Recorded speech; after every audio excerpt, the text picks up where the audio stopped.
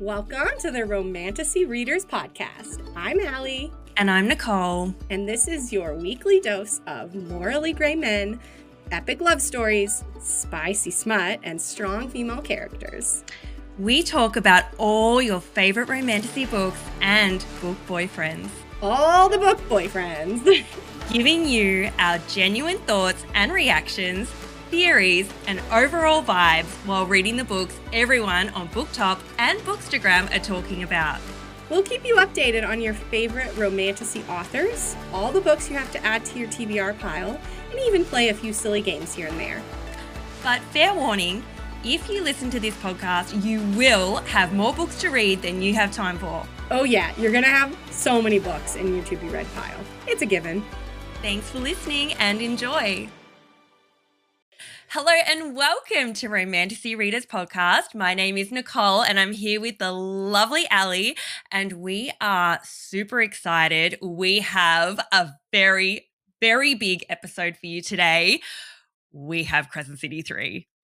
It's finally time. It is finally time. We've got our copies. We have read them.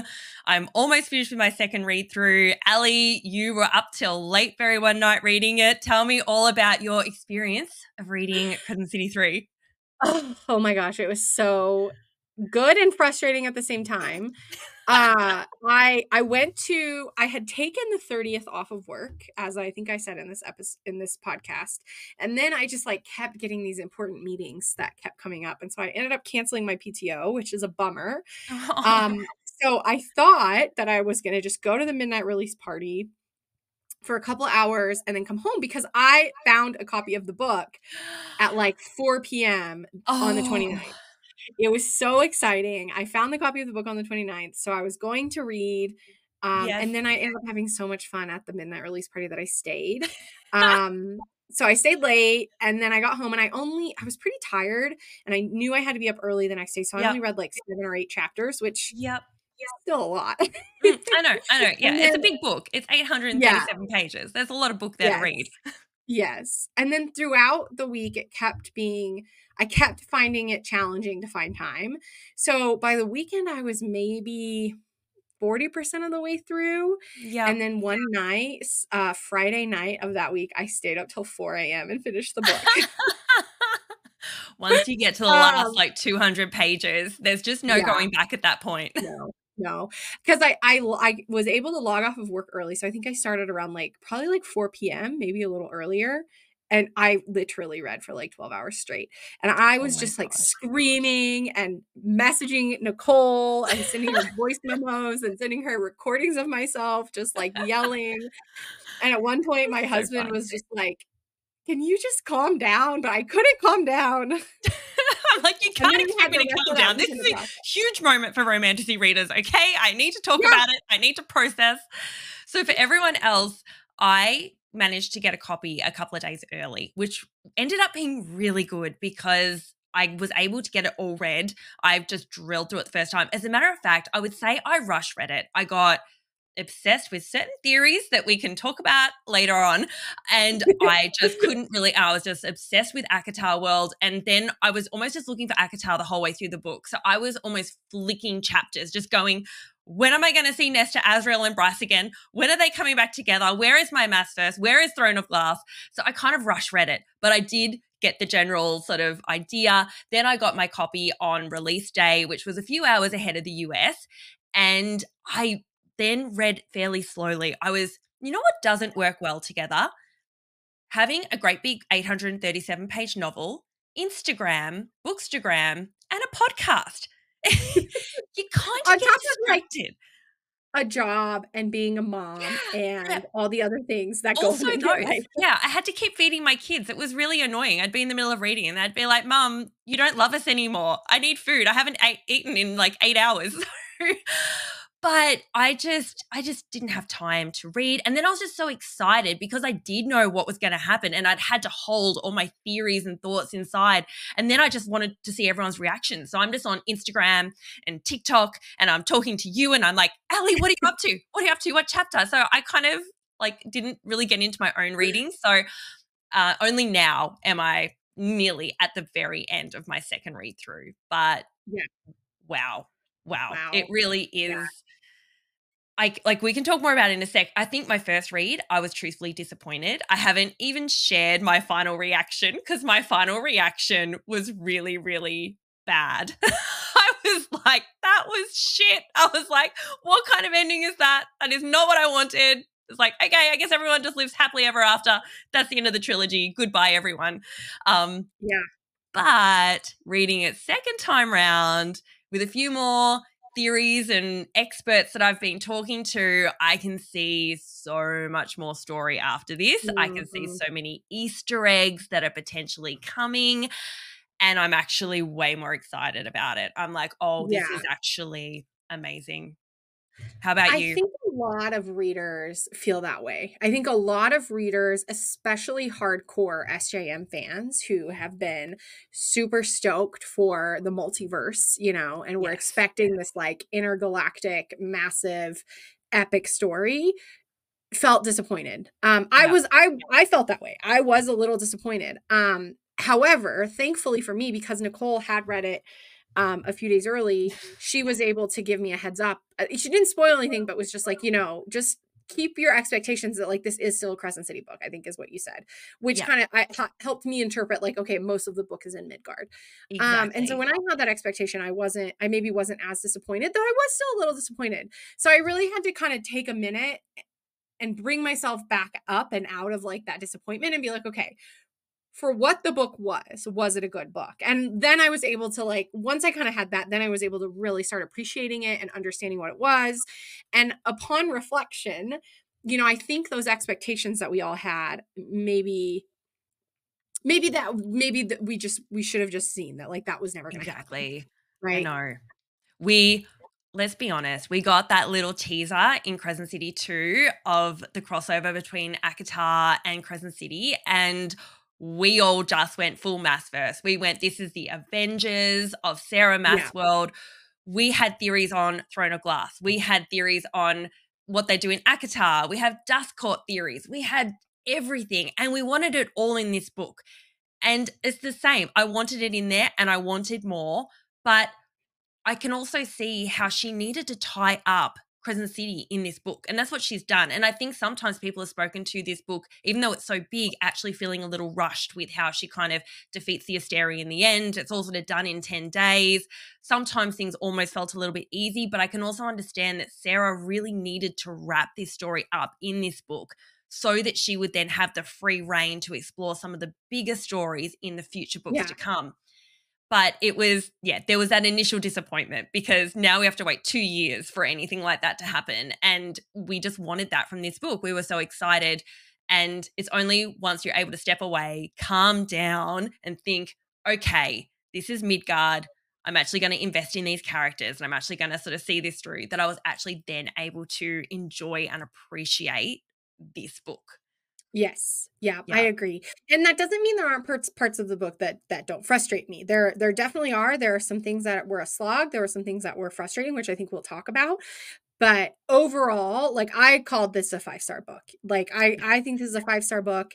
And when you think about this from like a commercial perspective, from a selling books perspective, it makes a lot of sense. Like I think somebody who had not read the rest of Crescent City, or sorry, the rest of the Massverse could actually read this book and be fine. I Yeah. think if they hadn't read ACOTAR and Throne of Glass, they Don't could read have this book to. and be fine. They do not have to, and I think that's a smart business move, right? And at the end of the Mhm. day, like the reason SJM gets to do this and make these epic worlds is because she sells a lot of books, right? Like we can't lose sight of the fact that an independent publisher would not be able to make this like 16 world mass verse, and the publisher's just like, yeah, whatever you want to make, right? So she has to be able to sell books that then gives her the freedom to do whatever she wants to do in the future, Oh, and also not definitely. isolate readers, right? There's a lot of people who are coming to her world through Crescent City, and it's important that they can enjoy it. Well, exactly. And as you know, Crescent City was my very first book. That's how I found Sarah J. Maas and I entered the world of romantasy. It was Crescent City 1. So I hadn't read ACOTAR yet. I hadn't read Throne of Glass. I think Crescent City 1 doesn't give much away. It's still very much a separate book in the first one. So then it was completely fine I then jumped into the Throne of Glass world and then finished with A Court of Thorn and Roses. But yeah, you definitely don't have to have read it. Obviously, you're going to get more out of the books if you have read Throne of Glass and ACOTAR, obviously particularly ACOTAR with Crescent City 2, but it's not imperative. You could probably read these books and enjoy them. It would actually be even really interesting to get the perspective of a reader who hadn't read those books and how they interpreted, like a lot of people, and we can talk about it in a bit, were quite frustrated at Bryce and the interaction she had with Nestor and Azriel in the first part of the book, and her sort of reactions running away all the time, like just trying to blindside them all the time, whether that would be seen in a different light, not having that history with Azriel and Nestor and kind of knowing those characters. So I think it definitely, look, I will take anything Sarah gives us. If she gives us a novella, if she gives us, like, I will just take it, I will obsess over it, and I will enjoy it and eat it up. I also give this book 5 stars. Now, for everyone to know, I have a 6-star rating, right? I have a very rare 6 stars that I give to very rare books. Like A Court of Mist and Fury falls into the 6-star category. Fourth Wing falls into the 6-star category. These are books that you just have to go back and read over and over again because you just can't get enough of it. You're obsessed with it. You're in love with it. It is just the top of the top. Now, for me, the first 25 chapters of this book actually were at that level. I was like, and I have already gone back and I've read the bonus chapter about 3 times. I've read, I've just read the same chapters over and over again. I'm seeing huge stories there. It then dropped for me once we went back to Crescent City, and especially because I was struggling with some of the characters and the connection. I then kind of brought it back to 4 stars on my first read. I was like, I'm not liking where this is going. What was the whole purpose of those first 25 chapters? I'm just confused now. And I sort of came away obviously not really liking the story, but I still appreciated that it would probably be a 5-star read just from the quality of the writing. But on my second read through and seeing all these Easter eggs that are being laid, like, I feel like I'm in Year 12 literature again. I read a sentence and I think about it from all these different perspectives. I'm going, but what if like the Princes of Hell are actually the villains? Like, if we now look at what they're saying to Bryce, what if they're not telling her the full truth? When they say this line, when the Oracle said something, did it have a double meaning? So I'm just breaking down every sentence. Like, this is insane level writing to be that level of detail. And let's be clear, like, there are, like, if we go back to ACOTAR, there are things that had double meanings, right? That we love, okay? Like when the Suriel says to Feyre, stay with the High Lord, okay? Like, that was a double meaning, so we're not, exactly. I don't think that we're over analyzing for no reason, because I do think that is what SJM does, is she does put in a lot of, she loves to leave Easter eggs and trick her readers. Yeah.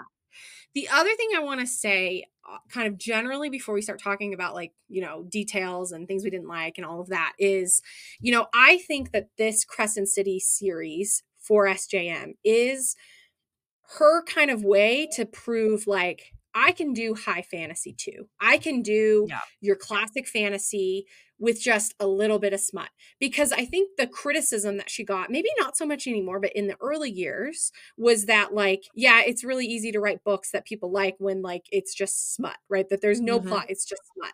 And so I have to think it was intentional, right? Is she's trying to say, like, I can do smutty, I can do YA, and I can do straight fantasy. I don't even think I would classify this series as romantasy anymore, knowing what all 3 books look like. Yes, there's a little bit of spice in book 2, but still very little.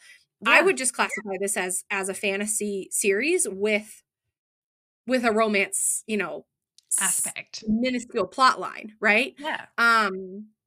And I love that. I love that for her. I love that, like, now, we can tell some of our friends who are high fantasy readers, like, hey, like, go read this. In fact, I have a friend, he's a friend of my husband's, but he and I are also pretty close, and he started reading Crescent City. He hasn't read anything else. And he's, like, loving it, and he typically reads, like, Brandon Sanderson. He typically reads much more classic fantasy stuff, and he's like, why is nobody talking about this series? The series is so good. He's, like, already on the second book. He was like, oh, I'm so excited to get through it so I can finally listen to your podcast. And I was like, I'm not going to spoil anything for you, but you're not going to be able to listen to my podcast. Maybe just like also read Throne of Glass and ACOTAR before jumping on our podcast, because you may get some spoilers about other things as well. This is definitely a spoiler-filled podcast. That's so interesting. It is a bit of a more, probably for Sarah J. Maas, a more male-friendly book series. I think it is. Because it's very sort of story orientated, sometimes to a point of frustration. Like, I didn't love the second book. I felt like there was just a lot of filler story without that real deep, what is the purpose here? What are we really driving towards? Like, obviously, as romantasy readers, we love the long game of the romance, of the girl defeating the villains and winning overall, and characters, growing and finding themselves and being brave and kicking butt and all that sort of thing.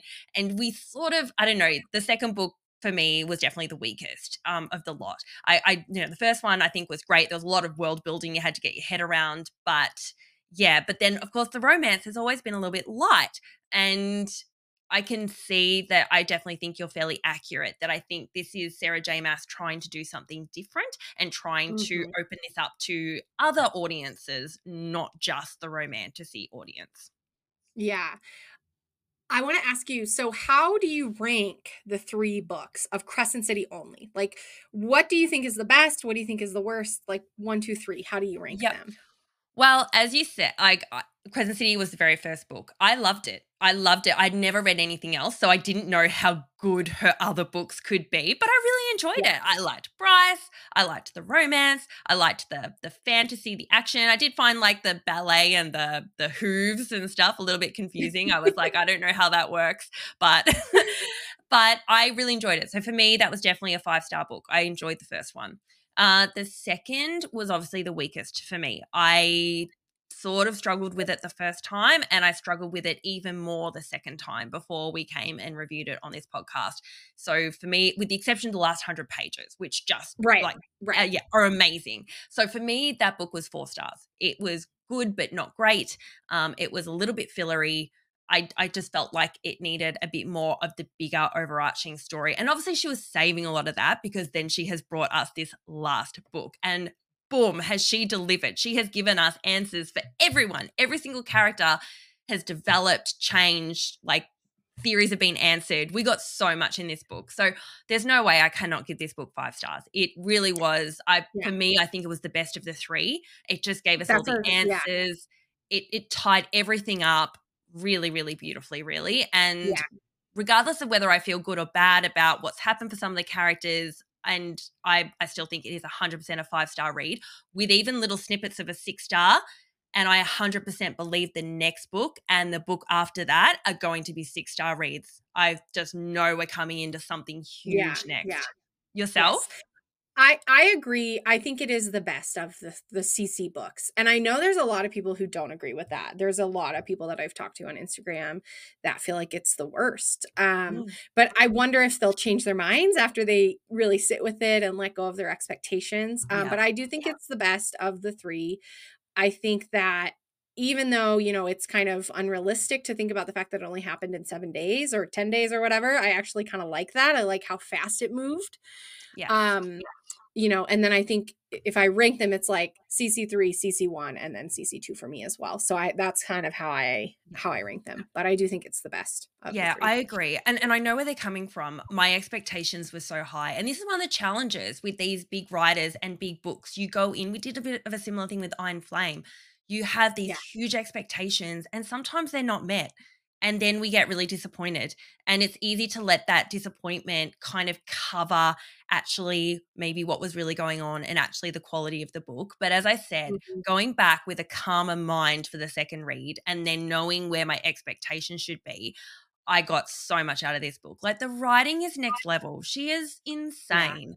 The encyclopedia that must be in her brain that she is, as I said, just laying this groundwork for the future books, and the way she's tied up these characters, it really is beautiful. There was a lot of story and obviously not as much character development as you would sort of expect with it being over 10 days. Yes, maybe the hysteria got wound up a little bit quickly for 15,000-year-old, villains, they kind of did get sorted out quite quickly. That was probably one of my only frustrations. I felt like maybe that should have taken longer, but I can be fairly forgiving of that with the belief that the next book is going to be insane and awesome, and we needed to tie this up so that we could have free reign for the next book. Mm-hmm. And I mean, look, like, think about it. The villains in ACOTAR all got tied up quickly, right? Amarantha gets dealt with in a book. Mm-hmm. Then the Highburn stuff is wrapped up in 2 books, there's lingering villains, but like she does wrap her villains up pretty quickly. Yeah. And even like, look, even Throne of Glass, you don't know who the big villain is with a capital B till halfway through the series. Yeah. So what makes us think, like, we've all thought that the Asteri were going to be, the epic kind of intergalactic villain, but perhaps they're not, which we'll talk about. Well, exactly. I think when I first finished this and I just went, that's it. That's done now. That's the trilogy. It's all finished now. And I couldn't help feeling disappointed. And all I could see was some little, maybe Tharian, who I don't really care that much about, and Ethan a little bit more with his love story and things like that. But I was like, we're sort of done with the main characters. It was only on the second read I picked up all the Easter eggs.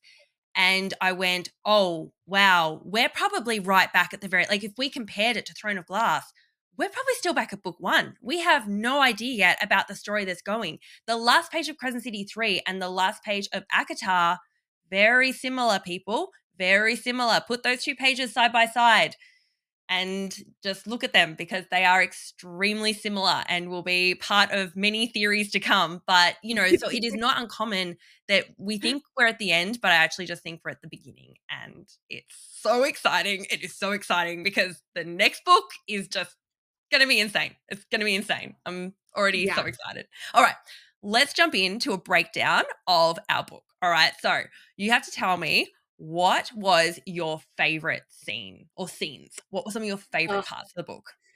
Okay, I can't necessarily I can't say like this one scene or this one chapter, but I have like pockets of things. Mm-hmm. So obviously, I loved part 1. I loved, I was just obsessed with part 1. Again, even though it wasn't what we expected, right? We barely see Reese. We don't get to see Pharaoh. We don't get to see Nyx. All these people that we thought we would see.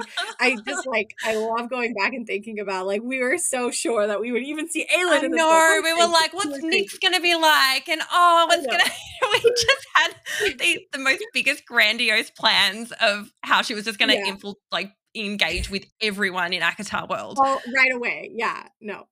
But I loved all that. I loved the budding friendship between Nesta and Bryce. Yes. With also them sort of really just taking no shit from each other.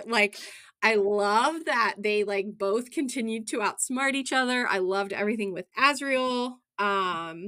We didn't know what that was going to be. We had theorized, we couldn't tell whether they were going to be best friends or biggest enemies, Nesta and Bryce, right? We were like, these two are strong personalities. They're either going to get along like a house on fire, or they're going to hate each other. And we interestingly got something in between. I think we got the idea that they could totally be best friends, but because they were both coming from different worlds and neither of them were wanting to give too much away, and in truth, Nesta was probably actually fairly forthcoming, but she had Az and Reese and stuff around her being like, don't tell her anything. Don't tell her anything about our world. She might take her back to the villains in her world and, and put us in danger. So they were both keeping their cards close to their chest. But I loved it. It was so good. They were vibing.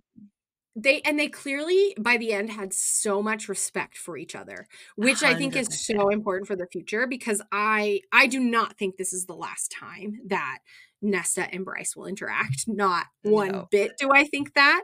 Yep. And so I'm so happy that they have the beginnings of a friendship, because I can see them just being a powerhouse in the future. Yes. Yeah. Yes. The other stuff that oh, sorry, go ahead. No. I mean, I was just going to say that the only thing that was really hard was having Bryce backstabbing them.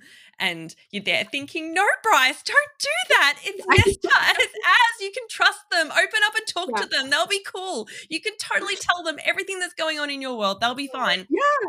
But as I said, on reflection, I can understand where Bryce was in that moment. I mean, her mate is being tortured. Her brother is being tortured. She really doesn't have time. As frustrated as I was that she wasn't open and forthcoming with communication and just telling the truth, I can understand why she didn't know these people. Didn't know if she could trust them. And she sort of had to keep some of her cards close to her chest. But yeah, I agree that I just loved I could have just had a whole book of Nesta and Bryce and Azrael. Yeah, I don't even need plot. They could just wander around those tunnels for a whole book endlessly. Without happening. I would have been fine. Yeah. There are other things. Yes. We're going to talk about those chapters a lot in future episodes as we start to theorize, but today we're just kind of keeping it like high level. I also loved everything with Rune and Lydia. Like, yes. Oh my God. I really hope that they're a major focus of the next book or some kind of like spinoff, or God, I would be so happy if we just got like a novella, Court of Frost and Starlight style, about them just kind of like settling into their apartment and domestic life. Like, you know, yes. It's so cute. Well, they're totally mates, right? They've got to be mates. You can tell like when they knew it instantly. Rune saw her, and this is going to come important. This is going to be important for us for future theories. But like Rune saw her and immediately was like, that's Day. And holy shit, that's my mate. Like he smelled her. Even if he didn't say it, he knew it instantly. And so did she. So I think that they were just so cute. And like, I just loved everything to do with them. To me, they were one of the best romances in the whole book. They actually carried it. I was almost, the only thing I was upset about was that there wasn't more Rune and Lydia spice. Like, I would have liked a whole lot more Rune and Lydia spice. There was some, but it was like, I could have had a whole lot more of that, because I just loved, and even like, Lydia being the main person that helped them escape. That her love for him was like, I have to help him escape. I'm the only person that can do this, that can orchestrate this to happen at the level with the Asteri and everything. And she orchestrates the whole thing and puts herself on the line. And it was so good. And then just to see them just slowly build from that and then sort of slowly fall in love with each other was was beautiful. And that scene when they're in like the horse barn on Avalon, and everyone's like sleeping in a stall next to them, and they're like, things are getting spicy, and then people are like, shut up. I was like, can't they just go find their own spot? Like, exactly. They've just gone to like a room in the back with a roaring fireplace and some fur rugs and had a nice intimate scene there. Like, even when they did finally have their spice scene, when they finally have their spice scene, her sons have been abducted. She's all freaked out about that. And she's like, I just sort of want to forget about it for a little bit. So it's kind of a rushed kind of intimate sex scene. And you're just like, I want it to be like, I want it to be about 10 pages. Okay. I want 10 pages of this spice scene. There was like a part where, because we're in Rune's head, we're in his POV, and he's like, oh man, if only I had that lip ring. And I was like, we have to go see where he has the lip ring. Yes. Oh my gosh. I mean, I guess the next book, I mean, he's going to probably put it back in and then we'll get more then. Probably. But then the first one is so important. The first one is like, that one's pretty pivotal, and it was a little bit rushed. I would have liked longer, more pages, Sarah. Yeah. Could have done with 840 pages. You could have added another 3 pages of spice there for Rune and Lydia. My only little bit of feedback. Yeah, just the small tweaks. That's it. Yeah. Bonus and chapter. So then the third, like, I'm kind of giving like my top 3 things, and like my third one really is just like Rune killing the Autumn King. I just found it so epic. I loved that it was Rune who got to do it. I loved that then like Bryce killed the other guy. I love that like he rescued her. I love that he kind of realized like what the Oracle meant, that he revealed that to his father. He just got payback in the best way. I really thought the Autumn King was going to turn out like not good, but like better, but he really didn't. He stayed evil. And so I was happy that he had an epic death at Rune's hands. That whole, like, that is the moment I can remember it viscerally, because it was like it was about 6:00 on Friday night, you know, and I had been reading, and it was like that moment that I like started sending you all of these like constant videos, reactions, and like freaking out stuff. And then it was like from that point on, I just like could not stop reading. Like that point on for me was like the It turning ramps point. up. Like, have to It was keep going, have to keep going. Yes. It was Rune's kill, wasn't it? Like what the Autumn King had done to him as a child. It was Rune's kill. Like it wasn't Bryce. It was Rune that had to do it. So it was perfect payback and doing it, saving his sister.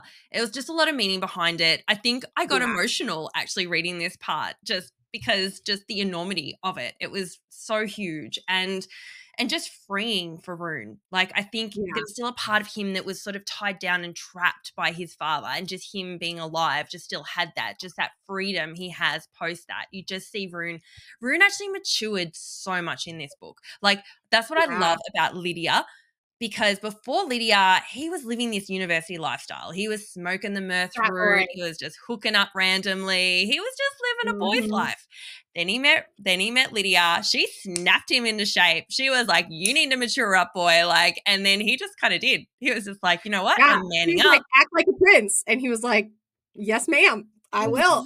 Exactly. And I've loved it. I love that she has like forced him to kind of rise up, and he's just doing it now, and he's really becoming the character I've always wanted him to be. So I love that scene as well. It was so good. Absolutely. Okay, what do you have other favorite scenes or things that I didn't bring up? Obviously mine are pretty similar. You know, the first 25 chapters was everything for me. There was particularly chapter 17. I spoke about that to you, saying you need to read this chapter. There was certain hand holding that happened for extended periods of time that blew my mind. There was a certain grabbing Bryce to a chest that, you know, while Nestor is over there with the, you know, with the mask on, and I'm just like, what is going on here? This is insane. So that whole part, I was pretty excited. So that was definitely a huge part for me. Another huge part that I just loved was Ethan becoming Prime. I just loved Ethan throughout this story. I loved his growth. We kind of knew. I think we had anticipated that at some point he was going to rise up and potentially lead the pack. But actually seeing that come into fruition was really, really awesome. And the way he did it. Oh, just doing it in a way where it's like he did it because he had to, you know? It was like, if I don't do this, if I don't become the Prime, then Sabine is just gonna completely destroy what I love, which is, you know, the pack and the wolves and what they stand for. And I love a reluctant kind of like leader, you know? I really do. Sometimes it was almost frustrating that Ethan didn't see his own potential and just rise up. Someone just wanted to go, Ethan, just snap into shape. You need to realize you should lead. And I think Jessica was in the background trying to like push him along the whole time. Like, go on. She's just priming him up ready. She's just like getting him ready, putting him in the situations. You know, even the Viper Queen, even though she was kind of evil about it, I think she had intention. She was very much wanting to see who was going to win that fight between Sigrid and Ethan. And I think she kind of orchestrated that. She was like, only one of you is going to be Prime, and you need to fight it out to figure out who that's going to be. And so much of it was about Ethan's own growth and realizing that he actually had the strength within himself to actually lead. But then when the elder Prime came out, and, you know, and Ethan's trying to tell everyone about the parasite and that they've actually got way more power because obviously they're actually Fae.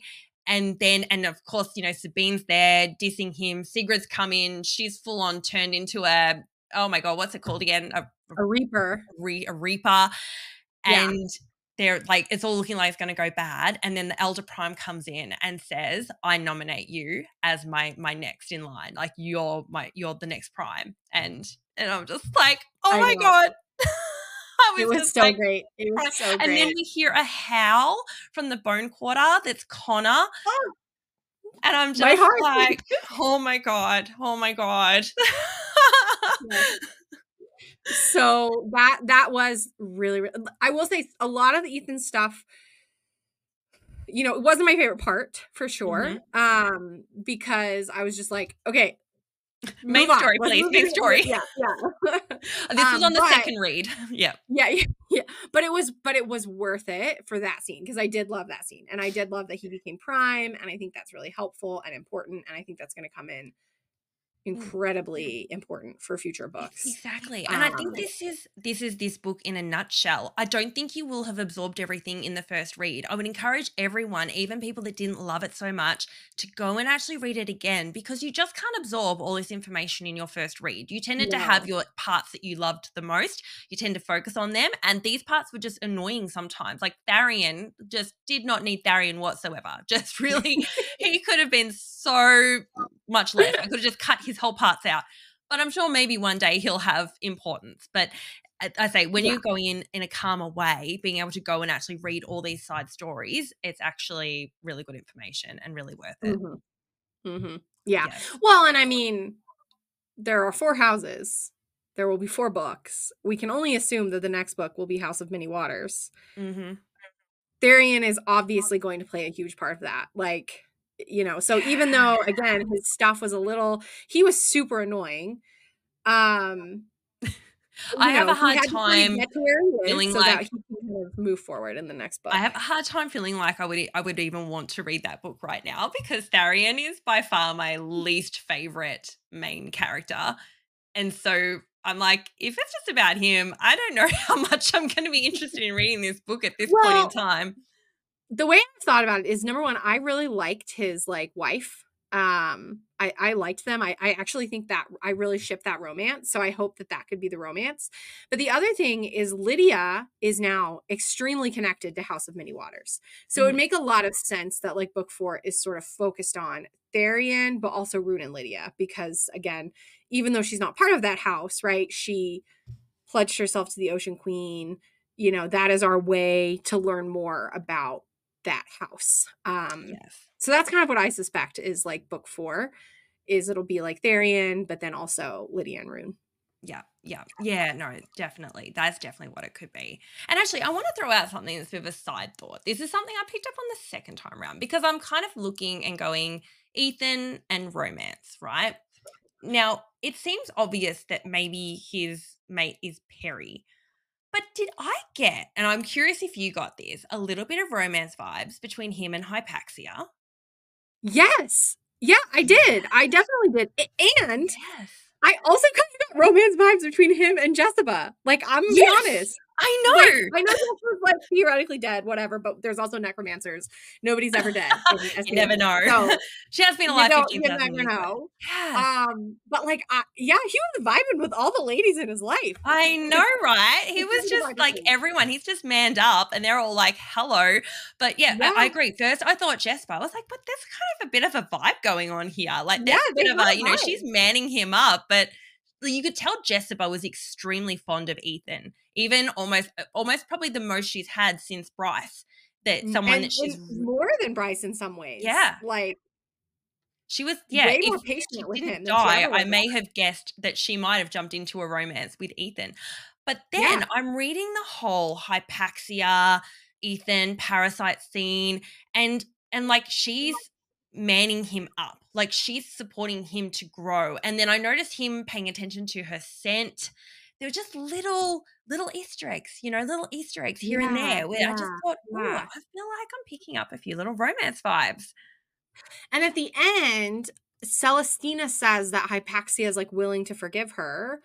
But I don't know if I ship them anymore. No. I loved them originally. Was yes, I love that we have this queer couple. I love that they're together. But I don't know, I don't think Celestina needed to die or anything. And but I also she fucked up. Yeah, she really did. And I think when you do something to that level, I think there was such a betrayal there. I think even though she realized she made a mistake, what she did was sort of so bad that I don't think there's any coming back from that. And I think for Hypaxia, that's just going to be broken now. That's just going to be broken. Okay. So can we talk for a moment about the scene where Celestina is with Hunt and Bryce, and they are, Hunt basically wants to kill Celestina, when they re-meet. What did you think of this scene? So, yeah, I mean, it was really interesting. Hunt's rage for me was confusing as I was reading it the very first time. Like I understood why he was mad, right? Yeah, I yeah, get that. exactly, 100%. But like Bryce was clearly able to like assess the situation and be like, I'm angry with you, but like now's not the time. We got shit to do. Let's go get this open and like move on. You know? Yeah. And Hunt was We saw a not dark able to side to do Hunt. that. He was really, his anger was frustrating. And he even says at one moment, like, in that moment, I hated Bryce. Yep. And that was like kind of jarring to hear. It was. Yeah. Well, we've done research on this. No mate has ever said that they hate their mate, right? That's Yeah. really started to Even put questions in my even in mind anger. about how real their mate calling is, because no Mhm. mate has ever said that. Yeah. His rage was quite concerning, and I'm worried now that he's got even more power, now that he doesn't have the black crown on anymore. It seems like when he is overwhelmed with the lightning, he becomes irrational, or unreasonable, and he almost loses Mhm. sight of the person that he really is. In this moment, Bryce was able to pull him back, but there's a really pivotal moment where he's got the lightning sort of still going on, and Bryce goes to take his hand, and he says, I quickly pull my lightning back because I would never hurt her. And I just keep thinking about this major, well, I guess Orion theory and the Ember, Ember Yeah. being hit by the Autumn King, and that being a deal breaker for them, and wondering whether we are seeing a potential risk here of, is Hunt going to attack Bryce at some point? Yeah. Is he going to attack her Yeah. with his lightning? Is he going to lose control? Yeah. It's, who knows at this point, but Yeah. it's certainly, I got very concerned by him saying that he hated her as his mate, and I got concerned that he sort of said, I would never, because I just feel like you go, never say never, Never, never never say say never. never. Yeah. Well, and I think this is a good transition into, we have talked about literally every other couple and how much we loved their romance, their chemistry. We've talked Mhm. about Lydia and Rune. We've talked about even Therian and his wife, like how we really like that. We Safia, really get yeah, that. yeah. We've talked about this potential like romance budding with Mhm. Ethan and potentially 3 other people, right? We have talked about every single person and every single couple and how much we loved it. In none of our favorite scenes and none of our favorite characters and none of our favorite couples have we talked about Bryce and Hunt. Yeah. And so I think now's the time. Like, what the heck is going on with Bryce and Hunt? Like, they did not vibe in this book. I'm just going to call it for what it is. And I know a lot of people who felt very disappointed in this book, not because they didn't get the mass verse that they were expecting, but because they did not really enjoy the dynamic between Bryce and Hunt for most of the book. Now, I know that it kind of resolves itself in the end, but I think you said to me a couple days ago, like, there's just all these little cracks. And it's Yes, like those cracks might widen, you know? exactly. It's, if I had to set a relationship status, I would have this as, it's complicated, because Yeah, it yeah, is yeah. definitely complicated at this point. And there are some big potential theories that are out there that are being discussed that we will bring to this at a later date that might explain a bit more of where these characters are at, but they definitely haven't gone on the journey that we possibly thought they would. If this was sort of Yeah. a typical, I mean, the ending we got, you would kind of think they would have banded together, got the dagger from ACOTAR world, gone and fought the Asteri, been a solid partnership, and really known that they were made for each other and lived happily ever after. But that wasn't really what we got. We had them really fighting and arguing through a lot of this, A which lot of the again, book. and not like the good arguing, not like the kind of sassy sort of mate kind of back and forth that you'll sometimes get where you just know the next thing they want to throw each other on a bed and have their way with each other. This was like This was like bad fighting. This was like, I don't know if I like you that much fighting. Like it was. Well, it's no secret, right? Like you and I have always said on this podcast, we did not believe that Hunt and Bryce were endgame. Yeah. We know we have a lot of listeners who do think that, and like that's completely fine opinion, right? 100%. Like in fact, like, they are together at the end of this book, right? Exactly. Like, so They've been called mates. this is not to say that like, but I have people who love Bryce and Hunt, who believe they are mates in Endgame, who were frustrated with them in this book that I have talked to on Instagram. So I do think that people are feeling, like if this is the romance, then something's got to change next book. Yeah. Or they cannot end up together. I was just realizing and thinking about this the other day, another really pivotal scene is when, right when Bryce teleports down to do the final, like sending the Asteri into the black hole. The black hole. Yes. Right? You're sort of like walking yourself through, okay, what actually happened here? Yeah, exactly. Go break this down. When when Hunt realizes what Bryce does, there's like a scene where we're in his head and he is like livid and he's like, she went to go and sacrifice herself and she didn't tell me. And he is like really, really upset by that. And, because he thinks she's just going to go down and do like one more thing, which is what they had talked about. She's like, okay, I can go down, I can do one more. And then he realizes like, no, she's not. She's actually going to sacrifice herself. And he's like, I can't believe she did this and she didn't tell me. And I think that's big. Yeah. I think that's a really big moment. That Bryce isn't clicking with Hunt and Hunt's not clicking with Bryce. Yeah. Yeah.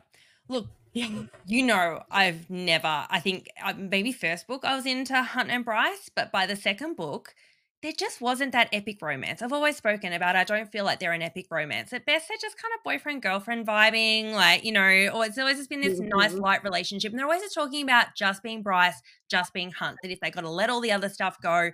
But it's like in this book, they can't ignore the fact that there's so much more than that, both of them. He's the Umbra Mortis. Yeah. She is the Starlight Queen. And they are starting to not be able to just be Bryce and Hunt anymore. And it's starting to cause issues because Bryce wants to go into everything head first. That is who she is. She likes to blindside everyone. She's just going to do it. She's rising up to the occasion.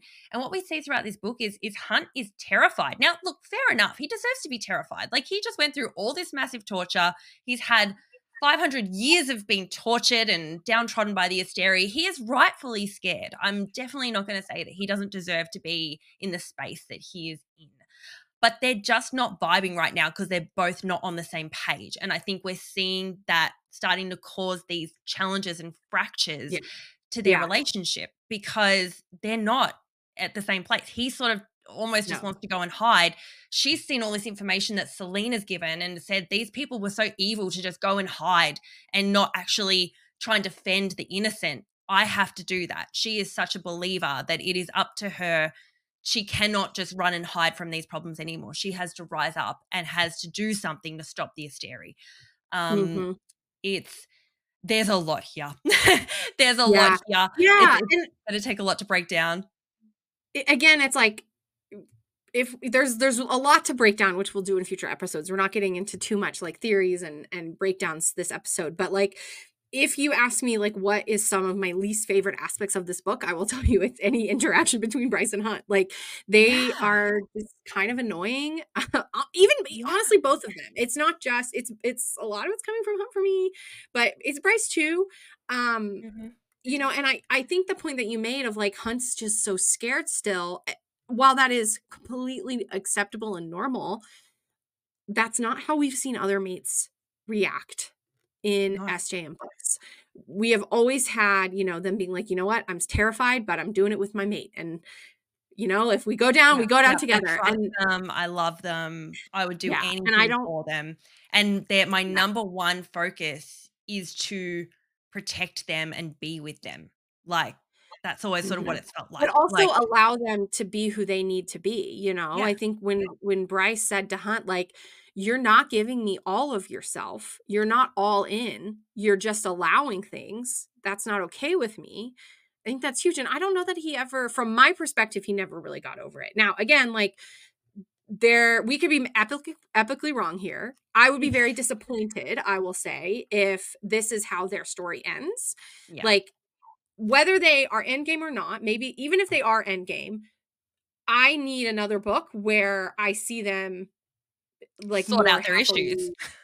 Sort out their issues and then become sort of like more happily together. Like, for me to like love Bryce and Hunt, that's what I need. And like, okay, like this is obviously a much more realistic book. Maybe SJM is trying to show us a more realistic picture of love and marriage, right? I mean, right? Like, maybe that's what she's trying to do. It's not always like sunshine and rainbows. Sometimes we get frustrated with our partners and we can still love them. But at the end of the day, that's like not what I want to read for. Exactly. This is a fantasy book. This is a romantic book. Exactly. We want epic romances. We want earth-shattering love. Yes. This is a pivotal point of what we want to see. And this is not the kind of relationship that I aspire to. This is not kind of the connection that I would want to see from people. And it's not who I really want to see from my characters. I have obviously much bigger ideas about where this is going to go. As I think most of you know, I'm pretty keen on the Bryce Real theory, and I will not be getting off that train anytime soon, even though we got left with a very clear ending saying that it is done, guys. It is done. Like, finished, finito, give up on that right now. But I do not believe that Sarah J. Maas does anything by chance. And I think those first 25 chapters are significant. And I think with the cracks that have come out between Bryce and Hunt, and I think with some possible villains that are going to come into the game, we may see things really shake up in the next book, to the point that I would actually say to people, if you are a Bryce and Hunt fan, you may want to stop reading now. I feel like this is your exit point. At least until other people read the next book and tell you if it's okay or not. Because, okay, I'm a massive like sci-fi aliens fan, right? I love the aliens movies, and the second one is my favorite. I've watched it like 50 times, absolutely love it. I went and watched the third one and I loathed it. It literally killed off all my favorite characters. It was an awful movie, an absolutely awful movie. So I like to pretend it never happened. I basically just, in my mind, I finish it at the second one and I go, and that's it. They all live happily ever after. They go back to Earth. They have Newt. It's all cute. And Hicks and Sigourney end up together. Hicks and Ripley end up together, and they have Newt and they live happily ever after. The third, I feel like this might be kind of similar. If the story goes in the way I think it's going to go, this may be the time to exit stage left and just put the book down and say, what a great trilogy. Let's leave it there. And I kind of felt that way initially after reading Silver Flames. I was like, I really just wish this series had ended with Feyre and Rhys sailing into the sunset. I did not need to see Rhys become a dick. Basically, my first read of Silver Flames, I was like disappointed. I was like, I wish I hadn't read this. I wish I had just left it as be. But then, as I continued to read things, as I saw where the Maasverse was going, I was like, oh my God, I love that book. I love that book. I'm so happy I read that book. It's okay that like we can have nuances and characters, and Nesta and Cassian's romance is amazing. So, like maybe just trust that SJM will lead you to an epic place. I know. And I think you actually just brought up something that's really interesting, was Rhys continued to be a complete douche in this book. He did. Yeah. I thought they sorted their stuff out in Silver Flame. I thought, after she saved Feyre, he was so thankful, threw her a great big wedding. I was like, okay, they're like besties now. Like, saved his mate, saved his baby. They're on really good terms. And then I still felt like he was really putting Nesta down. He was very forceful. And Nesta has matured so much in this time. Like, Nesta was one of my favorite characters in this whole book. He can't see her for who she's become. Yes. At least from the small, tiny snippets that we got. Yeah. And it just felt, but even just her around every time, even when Bryce was like jumping back in further on down the book, and it was always like, you better leave quickly because the High Lord's coming and he's gonna just kill you.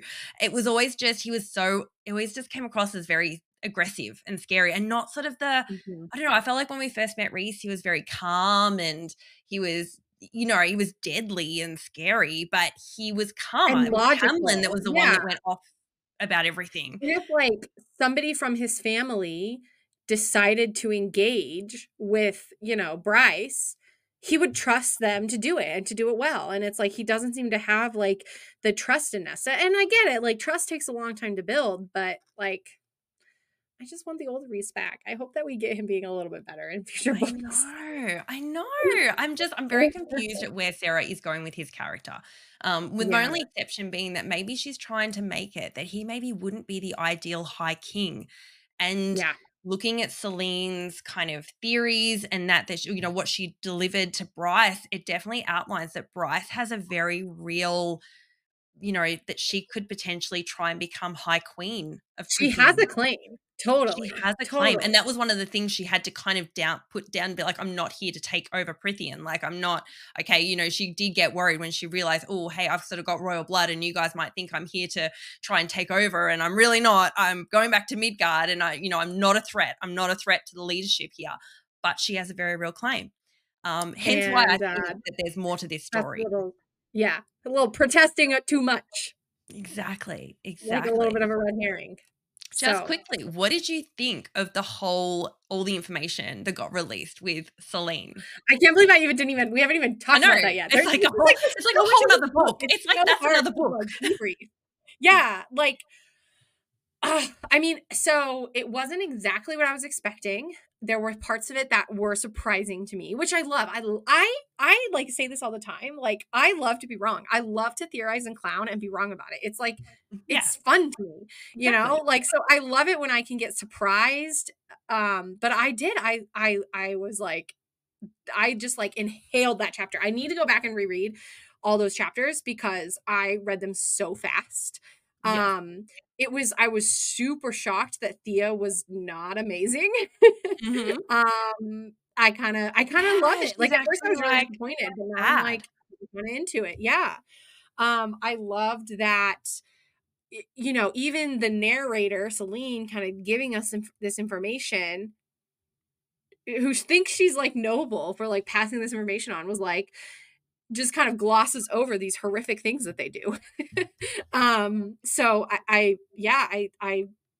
don't even know that I have like fully formed thoughts yet because it's all just like still washing over me. You know what I mean? Exactly. We got bombarded basically with so much information, and it's such an early point in the book. Like, normally you're going to get those kind of releases in the last 100 pages, and then at the time I was thinking, wow, this is how Sarah J. Maas is changing the game. She's not just giving us an epic last 100 pages. She's basically giving us epicness even in the first quarter of the book. Like, my mind was getting blown. So many questions we had getting answered about, I don't know, the magic of the world, the starlight, the dust court, just so many things answered. Yeah. But then at the same time, also still so many questions. Like, yeah, it's actually like, I think that she sort of like flip-flopped it. Like, normally her last 100 pages are like boom, boom, boom, boom, boom, and the first part of the book is kind of boring.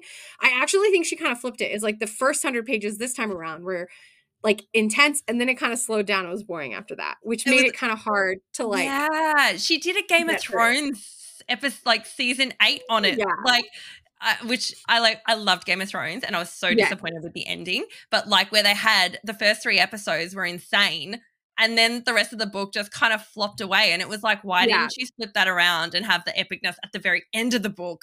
And but of course she couldn't have done that because they're in ACOTAR world. It had to happen then. So it made a huge amount of sense why. But I just still need so much more ACOTAR. Yeah. And just so everyone knows, like, we plan to do an episode where we are sort of giving you like, this is what we learned, kind of breaking it down for you, because if you're like me, like, not only do you need to reread it, but then you need somebody else to like summarize it for you. So we're going to kind of summarize it for everyone in an episode and then talk about like Maasverse theories. But stay tuned for future episodes where if you're also like, I can't even remember and piece together everything that I learned, we're going to do that for you. Yeah. And we're actually going to deep dive into some theories as well, because we have been researching and we have found some absolute experts on some different theories about not just this book, but about what the future is going to be. And truth is, both our minds are completely blown, like completely blown. Yeah. But it's going to take 1 or 2 episodes just to deliver this information to you guys, because it's huge And we've got to take you on that journey. We can't just tell you the ending and expect you to understand it. There's a lot of detail. There's a lot of evidence. We're just trying to like gloss over things. Like, so we are going to do an entire episode on just one theory. Yeah. So get excited because it's going to be epic. Yeah. We're going to have you so prepared. And we're going to go through all the other theories as well. We're going to try and give everything a fair shot, suggesting different theories so you guys can make your own choices about what you think the future is going to be beyond these books. But we're going to try and give you that detail and that information. Might even bring along some subject matter experts to talk about it. But we're just super excited. There is still so much more to these books. Do not think that this is done because there's still so much more. Now, quickly, was there anything you wish there was more of in the book? Was there anything you would have liked Sarah to have done more of? Apart from Spice. Rune and Lydia Spice. Rune and Lydia Spice. And the ACOTAR world, but that, I mean, obviously I wanted more ACOTAR world, but like, if I'm being sort of fair to what the book is, I would say like, just like one more chapter on Rune and Lydia is really what I wanted. Yes, I agree. What about you? Same. I think Rune and Lydia, I would have liked, because I loved their romance really more than Bryce and Hunt's. I would have loved to have been in that space a little bit more for a little bit longer. And just, as I said, longer first Spice scene would have been great. I was really interested in, not that I enjoy this more in the second read than the first read. The first read, I just wanted to rush past it. But the second read, I could really appreciate Lydia's boys. And I think this is really interesting as there's a potential connection for her to Throne of Glass world. And so I'm pretty sure, correct me if I'm wrong, do both the boys have fire powers or is it just one of them that has fire powers? I don't know that we know if they actually have fire power, but we see fire in their eyes, whatever that means. Yes. And but I think we see fire in both eyes. Yeah. And I think there's going to be some really, when we go into really sort interesting of like theories, around fire. I think we've had Ariadne and the dragon and Jessica talking about the importance of having a dragon, particularly with fighting the princes of hell and dragonfire being one of the only ways to stop them. And then we've got the twins with potential fire like Aelin's fire. That's one of the theories I can't wait to explore in the future and talk about and break down because I think they could be quite important in the future. But I'll need to reread some things, like I got to go back and make sure I'm right about stuff. Like right about the fact that both boys have fire. Like I just everything is just kind of washed over me the first time around. And so as I'm developing theories, I got to go and like check and like make sure I was right about stuff. Yeah. Look, the truth for me was the book, I wanted more ACOTAR and I wanted more Throne of Glass. But when I look at it from a Midgard perspective, it pretty much gave me all the answers I've needed. It gave me Ethan, it gave me Jessica, it gave me Rune and Lydia. The only thing I really wanted that we didn't get, and this is coming from the Bryzriel fan that I am, was that I wanted Az and Bryce to reconnect at the end. I thought she would give him back the dagger and be like, sorry, I took Truth Teller. Like, please forgive me. At least just like a bit of closure. We got no closure for them. No closure whatsoever. It was just, she just handed it to Nesta and that was it. And after the hand holding and after pulling her to his chest and seeming sad when she left, I was just like, nothing like so I was really sad. I was really sad that we didn't at least get some closure there on that relationship. Yeah. Even if it's just and that like it again, even if you're not like a Bryce and Azriel kind of mates theorist, for me, because then like I'm just gonna be honest with you guys. I'm coming over to the Bryzriel side. However, prior to reading the book, I was not, and I will say like I really wanted I wanted a different romance for Bryce and I didn't get it and that's okay. So, I was like, I had theories that it was going to be Adis or, I really wanted something else to happen and I didn't get that and that's okay. The other romances kind of carried it for me, but like, as we've talked about it was very unsatisfied with Hunt. which is, I think people, even if they were into Bryce and Hunt, I know a lot of people did come out of this unsatisfied, but I have a feeling that is actually intentional, we're not meant to come out of this book feeling great. Yeah, I think so too. look, I wasn't into reading Sarah J. Maas when she like released ACOTAR for the first time. We all had the luxury that we got handed these books, like, and we had 5 books to read. We didn't have to sit in an uncomfortable space and go, oh, that ending didn't sit quite right with me. What's going on here? Right. We always were able to jump straight into the next book and find out what really happened. Whereas this one, we have to sit in this space now for probably 2 years and go, what happened with that ending? What is going on with these characters? What's going to happen now? And that's why you're going to need our podcast to break this down for you so that you can get some hopeful closure and hope about what the future is going to be. Yes. Yeah. You need us. Subscribe. Right. All right. Yeah. So on that note, let's wrap up this episode because we're going to bring you more episodes to come. We're going to continue to break down Crescent City 3, going into our theories, going into thoughts, reactions, what theories worked, what theories didn't. Please subscribe. Please listen to our podcast. Please share it with your friends. Thank you so much for joining us. Please feel free to comment. We love your comments. It helps us shape what we bring to this podcast. And we will see you guys next time. Bye. Bye.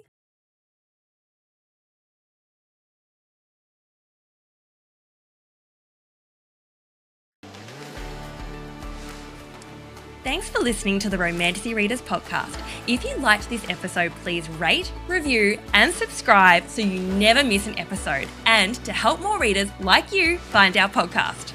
And don't forget to follow us on our Instagrams, Book Loveaholic, Alley Cats and Books, and Romantasy Readers Podcast for even more content on your favorite books. As always, reach out to us on Instagram with your questions, theory ideas, podcast recommendations, or just general gushing about your fave books. And you might even be featured here. Thanks again for listening. Bye. Bye.